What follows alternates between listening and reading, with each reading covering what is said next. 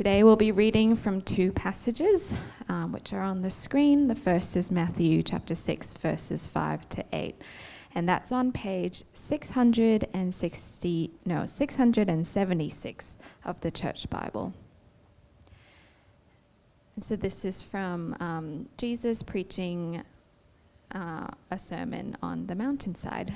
So Matthew chapter 6. And when you pray, do not be like the hypocrites, for they love to pray standing in the synagogues and on the street corners to be seen by others. Truly, I tell you, they have received their reward in full. But when you pray, go into your room, close the door, and pray to your Father who is unseen. Then your Father, who sees what is done in secret, will reward you. And when you pray, do not keep on babbling like pagans, for they think they will be heard because of their many words. Do not be like them, for your Father knows what you need before you ask him. And now we'll read from Hebrews chapter 4, verses 14 to 16, and that's on page 838 of the Church Bible. Therefore, since we have a great high priest who has ascended into heaven, Jesus, the Son of God, let us hold firmly to the faith we profess. For we do not have a high priest who is unable to empathize with our weaknesses, but we have one who has been tempted in every way, just as we are, yet he did not sin. Let us then approach God's throne of grace with confidence, so that we may receive mercy and find grace to help us in our time of need. Heavenly Father, we do thank you for your word, and we thank you that you speak to us through it. And we do pray, Lord, that as we come into your presence with prayer now even, that we'll be able to recognize that we can approach you with confidence, that you know our needs, and that you listen to us and we're heard. And so we do pray that today, as we hear from it, you'll convict our hearts and move us to live for you and to desire to pray to you because we can. So we do pray for that in your Son's name. Amen. So as I was saying earlier, over these last few months, we've discovered through surveys and stuff like that there have actually been more people praying.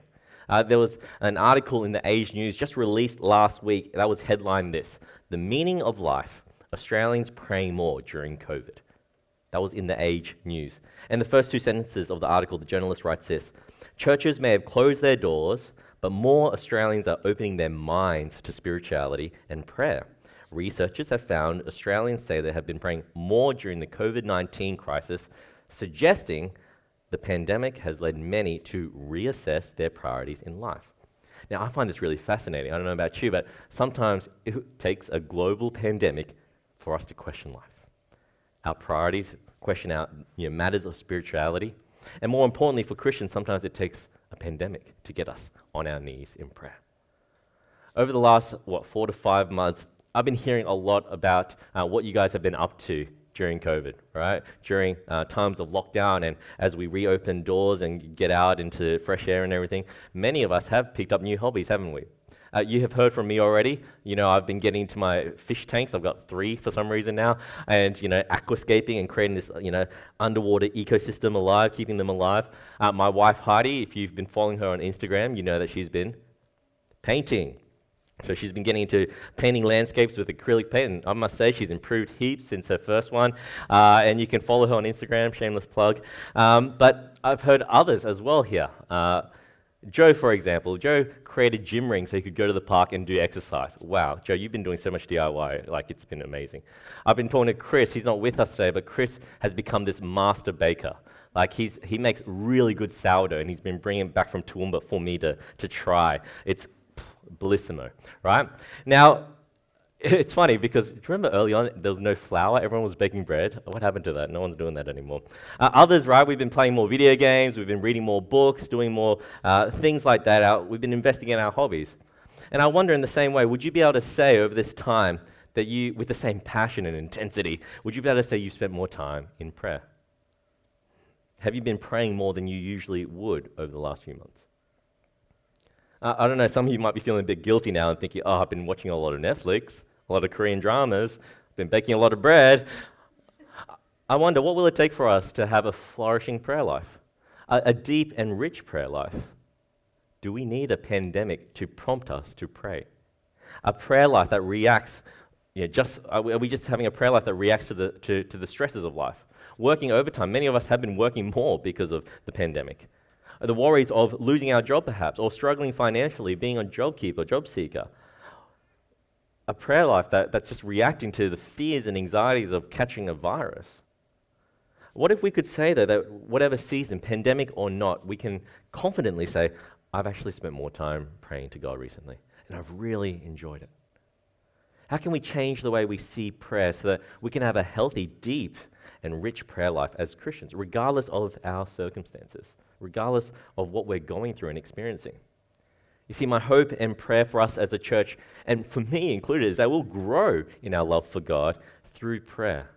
And to get there for the next 3 weeks is what we're going to dive deep into why we pray, who we pray to, how we pray, and the power of prayer. Now, I know the struggle of prayer. I know the reasons why it's difficult.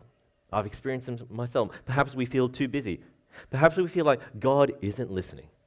Perhaps we feel like prayer doesn't change anything. Perhaps we just couldn't be bothered, or we think other things are more worthy of our time, like watching Netflix. But I'd really like us to see how the Bible speaks about prayer and letting that shape our view of it. Now, if you're here and you're not a Christian, you're not a believer, hey, it's great that you're here. I hope you'll get an understanding of prayer and how it works out in the Christian life. Yet I think we can all agree that prayer isn't just a Christian thing, is it? I mean, it's very global in many sense. If you've been watching the news daily to keep up to date with everything that's happening, a couple of weeks ago, the Queensland Premier, before there was any outbreaks in Brisbane, she'd get up and she'd make an announcement. She'd say, "Our prayers have been answered. We have no new cases in Brisbane." She'll say stuff like that. And I'm wondering, what prayers is she talking about? We hear world leaders making statements like that. Our prayers have been answered. We know also other religions pray. Buddhism, Islam, the New Age person, right? They will pray to the universe. People pray. Whether religious or not, many people resort to some sort of prayer, hoping for some sort of deliverance. And what we're going to discover as prayer is seen in the Bible, there is actually a deep richness to it. There's a confidence we can have, and there's a privilege that Christians can have participating in it. We read a couple of passages this morning. Eunice read that for us, and we'll be spending the next few weeks covering Matthew 6. So we just looked at a few verses in Matthew 6. We're going to hear more from Matthew 6 about the Lord's Prayer. Many of you have heard the Lord's Prayer. If you've grown up in church before, you'll be familiar. We're going to unpack that, and we're going to see how other Bible passages supplement what we read there. So today, if you have your Bibles open, keep it open there at Matthew chapter 6. Follow along. We're going to discover 3 things today: that prayer brings us into communion with God. We're going to hear that prayer brings us, that we get to have a conversation with God. And that thirdly, we can have a confidence that God hears us. All right, from verse 5. Let's read. "When you pray, do not be like the hypocrites, for they love to pray standing in the synagogues and on the street corners, to be seen by others. Truly, I tell you, they have received their reward in full. But when you pray, go into your room, close the door, and pray to your Father who is unseen. Then your Father who sees what is done in secret will reward you." I'm going to stop there. Jesus, he's speaking to the crowd here, isn't he? And he says straight up, don't pray like the hypocrites pray. Now, who are these people? If you have your Bibles, chapter 6, right? Go up a bit to verse 1 to 2. It says this. Chapter 6, verse 1 to 2 says, "Be careful." Do I have it on screen? "Be careful not to practice your righteousness in front of others to be seen by them. If you do, you'll have no reward from your Father in heaven. So when you give to the needy, do not announce it with trumpets as the hypocrites do in the synagogues and on the streets to be honored by others. Truly I tell you, they've received their reward in full."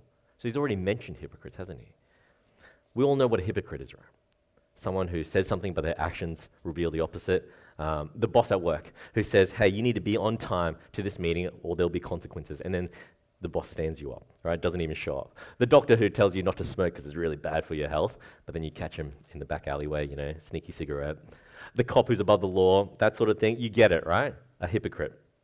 Hypocrites here were religious people who would stand out in public hoping for recognition for others. I mean, they'd be preaching and telling people about how, they should have a good relation with God, follow the laws, impress God, make God happy, but they'd be on the street corners and they'd be showing everyone how great they are.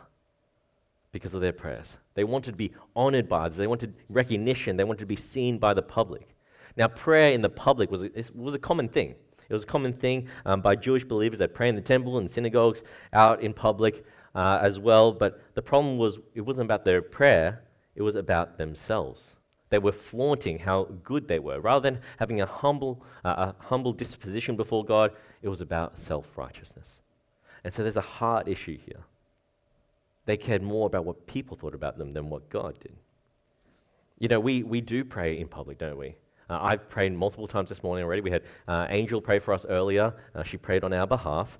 But there's a problem when we get up and publicly pray and we want people to applaud us, when we want the spotlight to be on us. See, the motivation isn't to worship God in our prayers, but to get the approval of others. It was a pretentious display of religiosity here. And they took praying to God, praying to the God of the universe, they took that for granted. The privilege wasn't to commune with God and speak to Him, but it was to get recognition. I think it's really revealing, isn't it? Revealing of who or what rules our hearts. If you have a crush on a girl or a guy, right, and you want them to notice you, don't you? So you'll wash your hair. And you'll brush it. I brushed my hair for you guys this morning, by the way.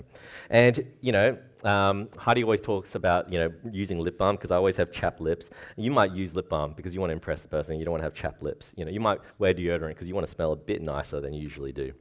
And you'll do things like this, won't you, because you want to impress them. You want them to notice you. And I hope you do that, because you do want to, groom yourself anyways. But they have power over you, don't they? They have power over what you do. They shape you. Another example, you're at work and you're texting your friend about the weekend, or you're telling them, or you're talking to them about the latest Bachelor episode, whatever. You're texting your pastor about church stuff, which is really important as well. But then your boss walks past. What do? You close all your apps, don't you? You close Facebook on your screen. You turn down the volume on that NBA game you're watching in the background, and you make sure you have the spreadsheets up. That important email you're sending to a client. You want to impress the boss. You want to look like you're busy. They have power over you. In this case, the hypocrites here in Jesus' day, they were religious people. They wanted to please God, yet their power over their hearts wasn't God, it was people. They wanted to impress them. Jesus says, go into your room, close the door, pray to your Father who is unseen. Then your Father who sees what is done in secret will reward you. You see, what Jesus is saying is, the privilege of prayer is that you get to have communion with God. That's what matters. You get to have community with Him. It's not about impressing others with fancy words or showing how incredible you are. It's not about a public performance. It's about the one who is unseen, who sees you, who knows you, who hears you. It's about a relationship. Phil said this earlier as the service led us at the beginning here, thinking about what it looks like to have a relationship with God. It looks like one of prayer. We get to have communion with God, and that's such a beautiful gift. And Jesus says, it's not about prayer, isn't about what people think about you. It's actually about you having time with God, you speaking to God, having a private space to commune with Him. What He says next gives us comfort, doesn't it? Prayer is about communing with God, yes, but in many ways, simply it's conversing with God as well. Verse 7, let's read it. When you pray, do not keep on babbling like pagans, for they think they will be heard because of their many words. Do not be like them, for your Father knows what you need before you ask Him. Now, a pagan is someone who doesn't believe in God. It's someone who believes in other gods or multiple gods, or in today's world, it's for us, when we say a pagan, it's someone who just doesn't believe in God, right? Now, if I were to define prayer at this point, let's define it. Let's simply talking to God. Prayer is talking to God. Other religions, like pagans, they also prayed in this context. Most religions, prayer generally means asking God for something, or the gods for something. And that's pretty common still in our world today, isn't it? Many different faiths will pray wanting to ask for something. We pray to the gods for rain. We pray to the gods for fertility. We pray to God, whatever it might be. Naturally, we see people, as we heard in the newspaper the other week, who will instinctually pray in times of need. A pandemic, sickness, financial situation. If you remember, there's this old school movie, Bruce Almighty. Jim Carrey. Have you guys watched it? Some nods, please. Yes. And it was, he had to play the role of God because he thought it would be easy. And he's like, complaining to God. God lets him play the role of God. And what's the most received prayer request he gets? Do you remember that? To win the lotto. Everyone prays that they'll win the lotto. And then everyone wins the lotto and they win like a few cents because everyone wins, right? And it was really clever. It was really witty in that moment because it was insightful to our prayers. Many of us pray that when things are difficult, we pray for our financial situation, we pray for our health, or all those things. We ask for something. People turn to God when they want something. Instinctually, our hearts are wired to reach out for help. Whether we're asking the universe, or whether we're asking, or we're banking on our karma, or hoping that some unknown God will hear us and find favor on us, we all, as humanity, as human beings, we all pray to something. And it's echoed in the Bible.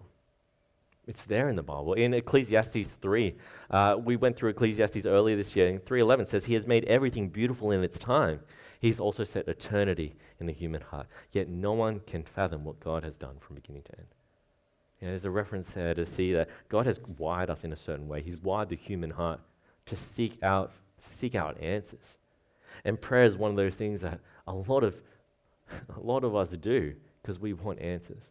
And we want to ask some divine being to give us that. He's wired us this way to seek communion, to come before Him and ask. Now, prayer looks vastly different, right, in different faiths. Many might pray through meditation. Many might pray through chanting and repeating words over and over and over again, hoping that their prayers might be heard. Find a monk in a monastery, right, and you'll hear chanting. It actually happens in a lot of Orthodox churches too. There's chanting if you walk into a Christian church, some Christian churches out there. Now here Jesus says, actually don't babble. That's what the Gentiles do, the pagans. Those who worshipped other gods, they babbled in their prayers, repetitive, mechanical, with no depth, no substance. Sure, there was praying, but their prayers really lacked meaning. And Jesus is saying, it doesn't matter how many words you use, how fancy it is. It's not about the quantity. Let it be a conversation with God. He already knows your needs. It doesn't matter how many times you repeat it. He knows your needs. Speak to Him, though, and converse with Him. Jesus wants us to understand that there's this integrity to prayer. That when we come before Him, we come to Him in surrender. It's not about technique. It's not about how much effort you put into drafting up the right words to say to God. And I know for many of us here, we're shy. Many of us are new to the Christian faith, or we're just shy, and praying out loud is something we fear. And we hear other people pray on stage here, and we're like, wow, their prayers are so good. I'm so scared to pray out loud now. We want that 10 out of 10 prayer, but, we feel uncomfortable. Don't let what others think stop you from praying to your God. See it as a conversation. See it as talking like you'd talk to a loved one. Some of our married couples, you go home and you just want to debrief with your loved one, don't you? Just want to talk to them. Talk to God as our good Father, Jesus says. He knows your needs. Converse with Him. And while people of other religions might put Christians to shame, right, with the amount of prayer and meditation they do, Jesus addresses it actually as something that isn't helpful. Don't babble. Chanting for hours won't mean your prayers will be heard any more than a child that comes before a father, with a child's vocabulary coming before God. Jesus says, pray like an intimate personal conversation. Right? So we're in communion with God in conversation. We're going to look into what our prayers are shaped by a bit more next week as we look into the Lord's Prayer. Our Father who is in heaven, hallowed be thy name, that sort of thing. But here's the thing today. Earlier, I asked, why is prayer such a struggle for us? Didn't I? Why are we no different to other faiths or religions if we just pray when our circumstances seem to be difficult? Is that the only time when we'll pray? Jesus here addresses the crowd about prayer, but He says something. He says, see who we get to pray to. Instead of seeing God as a genie who will fix our problems, see who we get to pray to. Instead of seeing God as someone who's going to bring rain or help us win the lotto, what if we saw God as our Father? Notice how many times He says Father here. He's assuming that we know God as a Father, that we have a relationship with Him. Would knowing that relationship change the way we approach prayer? At the heart of it, we need to understand this. Jesus wants us to have our prayers shaped by the knowledge of who God is. The more we know God, the more our prayers will be shaped by who he is. The God who knows our needs, our Father, the one who we can come to in the presence of, like a child to a parent in our own private space. See how a relationship changes everything. And so you don't need to use a prayer wheel. We don't need to burn incense, ring a bell. We don't need to pray to saints. We don't have to take off our shoes when we enter, wash our feet, sacrifice an animal. You don't have to walk into a confession booth and talk to a priest. In the Old Testament, right? That's what happened often. You'd have to go through these rituals to pray to God. The priests and the prophets, they'd be the ones who have direct access to God. They'd be the ones who would be sacrificing animals on our behalf to pray to God. You could pray to God, but there wasn't any confidence either. People in the Old Testament, they would pray to God, but there would be no confidence that you'd be heard. And for many, I feel like this is why it's so hard for us to pray. We don't know if we're being heard by God. Does God actually hear our prayers? For many of us, we struggle so much with the depths of our sin. We struggle with our guilt, our spiritual dirtiness. Will God listen to my prayer? Some of us think, like what Angel said earlier, we come to God and we think, oh, if he's like a father, he's like my father, he doesn't have time for me. God doesn't have time for me, he's too busy. He's got bigger issues to deal with, like a pandemic. He's got a famine to worry about. He's got a war over there to worry about. Why would he listen to my prayers? Perhaps in life you feel a lack of confidence because you don't feel like you're actually ever heard by anyone as it is. You always feel invisible. I don't know if you felt that way before, but sometimes everyone else has a louder voice. Everyone else is more extroverted, more louder, they're clever, everyone else gets favored. You're the one who sits in the group meetings, at work meetings, and you'll keep quiet because you don't have the confidence that you'll be heard. Why would God listen to you if you can't even assert yourself in a group assignment? And funny, I typed in on Google just because I wanted to see what would come up, how to be heard. And there's a WikiHow article. You should read it. It's really interesting. You've got to be assertive in communication. This is just tips telling you to do these things. Be more assertive. Duh, right? Practice in front of a mirror. You could try that. Use your body language, right? So, use your body language to be heard.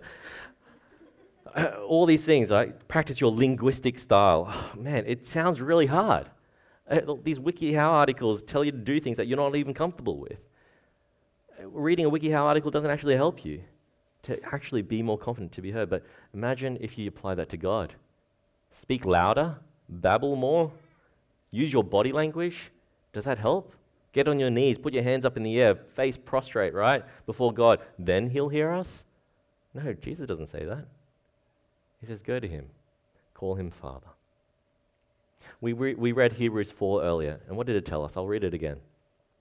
Therefore, since we have a great high priest who has ascended into heaven, Jesus, the Son of God, let us hold firmly to the faith we profess. For we do not have a high priest who is unable to empathize with our weaknesses, but we have one who has been tempted in every way, just as we are, yet he did not sin. Let us then approach God's throne of grace with confidence, so that we may receive mercy and find grace to help us in our time of need. You see, we don't need priests anymore to approach God through. You don't need a confession booth. Jesus was the great high priest. He, through his death and his resurrection, he became that sacrifice. The message of the gospel that we put our faith in, we can approach the throne of grace, God's grace, with what? With fear? With anxiety? It says we can approach it with confidence. How good is that? Jesus allows us to have an audience with God. He's the channel by which we pray to and can call God our Father, because his blood was shed for us. We don't need priests, or we don't need sacrifices of animals to get access to God. They had to before. Sin made us unclean. If God is a perfect and holy God, we can't actually approach or be in his presence because we're unclean. So you'd kill an animal, sacrifice it, and that'd be the channel by which you can access God then. Our sins now have been cleansed. Jesus has cleansed us by his death and by his resurrection, his blood on our behalf. No more animals need to be sacrificed. You can read that in Hebrews. I've got it as well in Hebrews 10. Let's read it.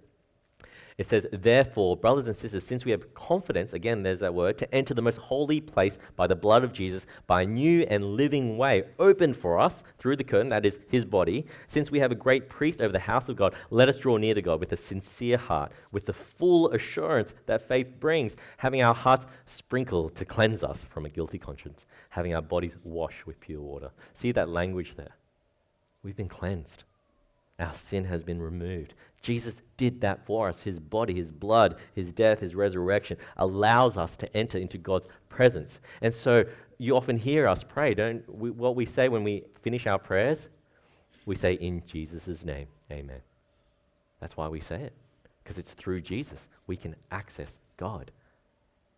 It's not about how good you are, how many rituals you follow. Jesus paves the way to make it possible for our prayers to be accepted and for our prayers to be heard.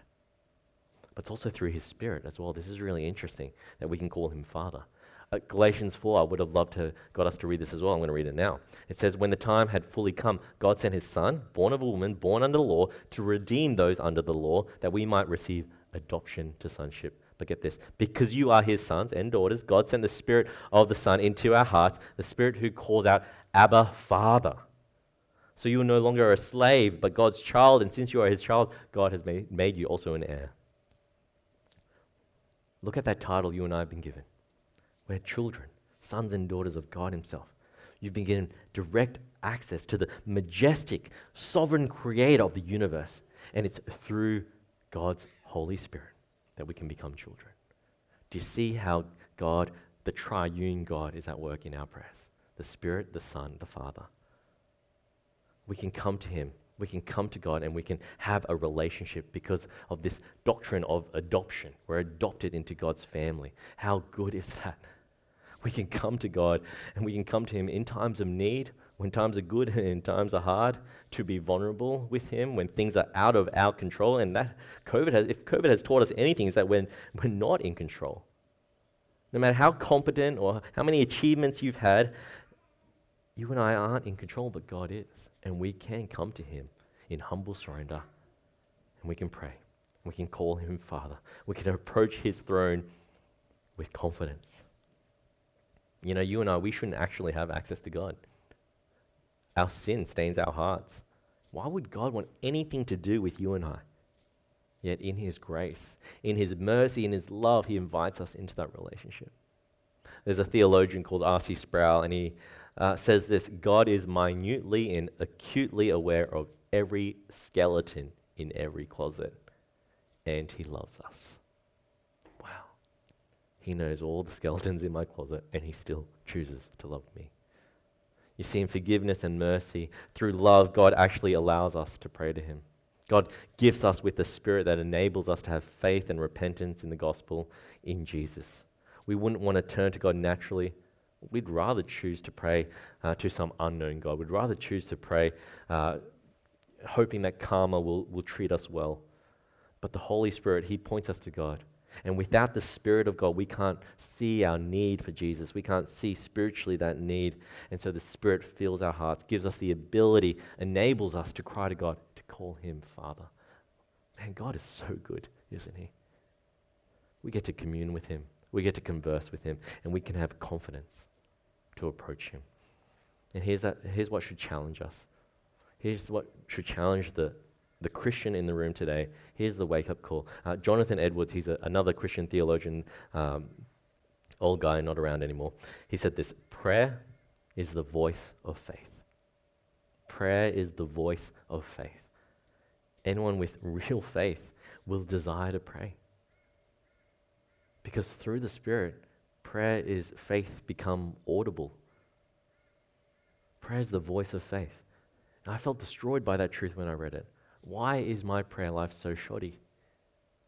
It's because sometimes I don't have enough faith. Why is it so superficial? Because I'm putting my faith in other things, in myself, in my own career, in my confidence, in my health, in my competency. I'm not putting my faith in God, my Father, my Creator. Yeah, sometimes it's just that we have weak faith. We don't realize that God is powerful and majestic. We don't realize he's worthy of our time. in many ways, like the hypocrites here, we take God for granted, don't we? We don't love prayer. We don't want to volunteer to pray when someone says, "Hey, who wants to pray today?" Our fear, our need to impress others trumps praying to God, our Father. And you and I, we forget, don't we? And even, can I say, we disrespect the privilege that Jesus has secured for us through the sacrifice of his own life. We disrespect it when we're scared to pray, when we don't want to pray. And prayer, it's this unbelievable, undeserving privilege that we have as Christians. We get to enter into the presence of a holy God. And man, let that sink in. We get to be heard by God. It's not something we should take for granted.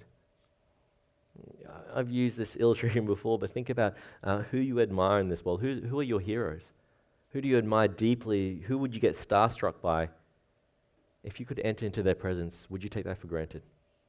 I follow a lot of NBA on my Instagram, and I always see those celebrities who get courtside seats, like Jay-Z and Beyonce or Kanye and Kim, Imagine if you were invited, well, for me, if I was invited to sit with them, chat with them, hang out with them while watching an NBA game. Wow, would I take that for granted? Of course not. If you got to be invited down to Byron Bay, hang out with Chris Hemsworth and his family, have dinner with him, would you take that for granted? If you got to hang out with J.K. Rowling, chat Harry Potter all night, wow, that'd be fun, wouldn't it? Would you take that for granted? Whatever your interest is, I don't know who you admire, who would you feel unworthy to be around? Would you take that for granted? Of course not.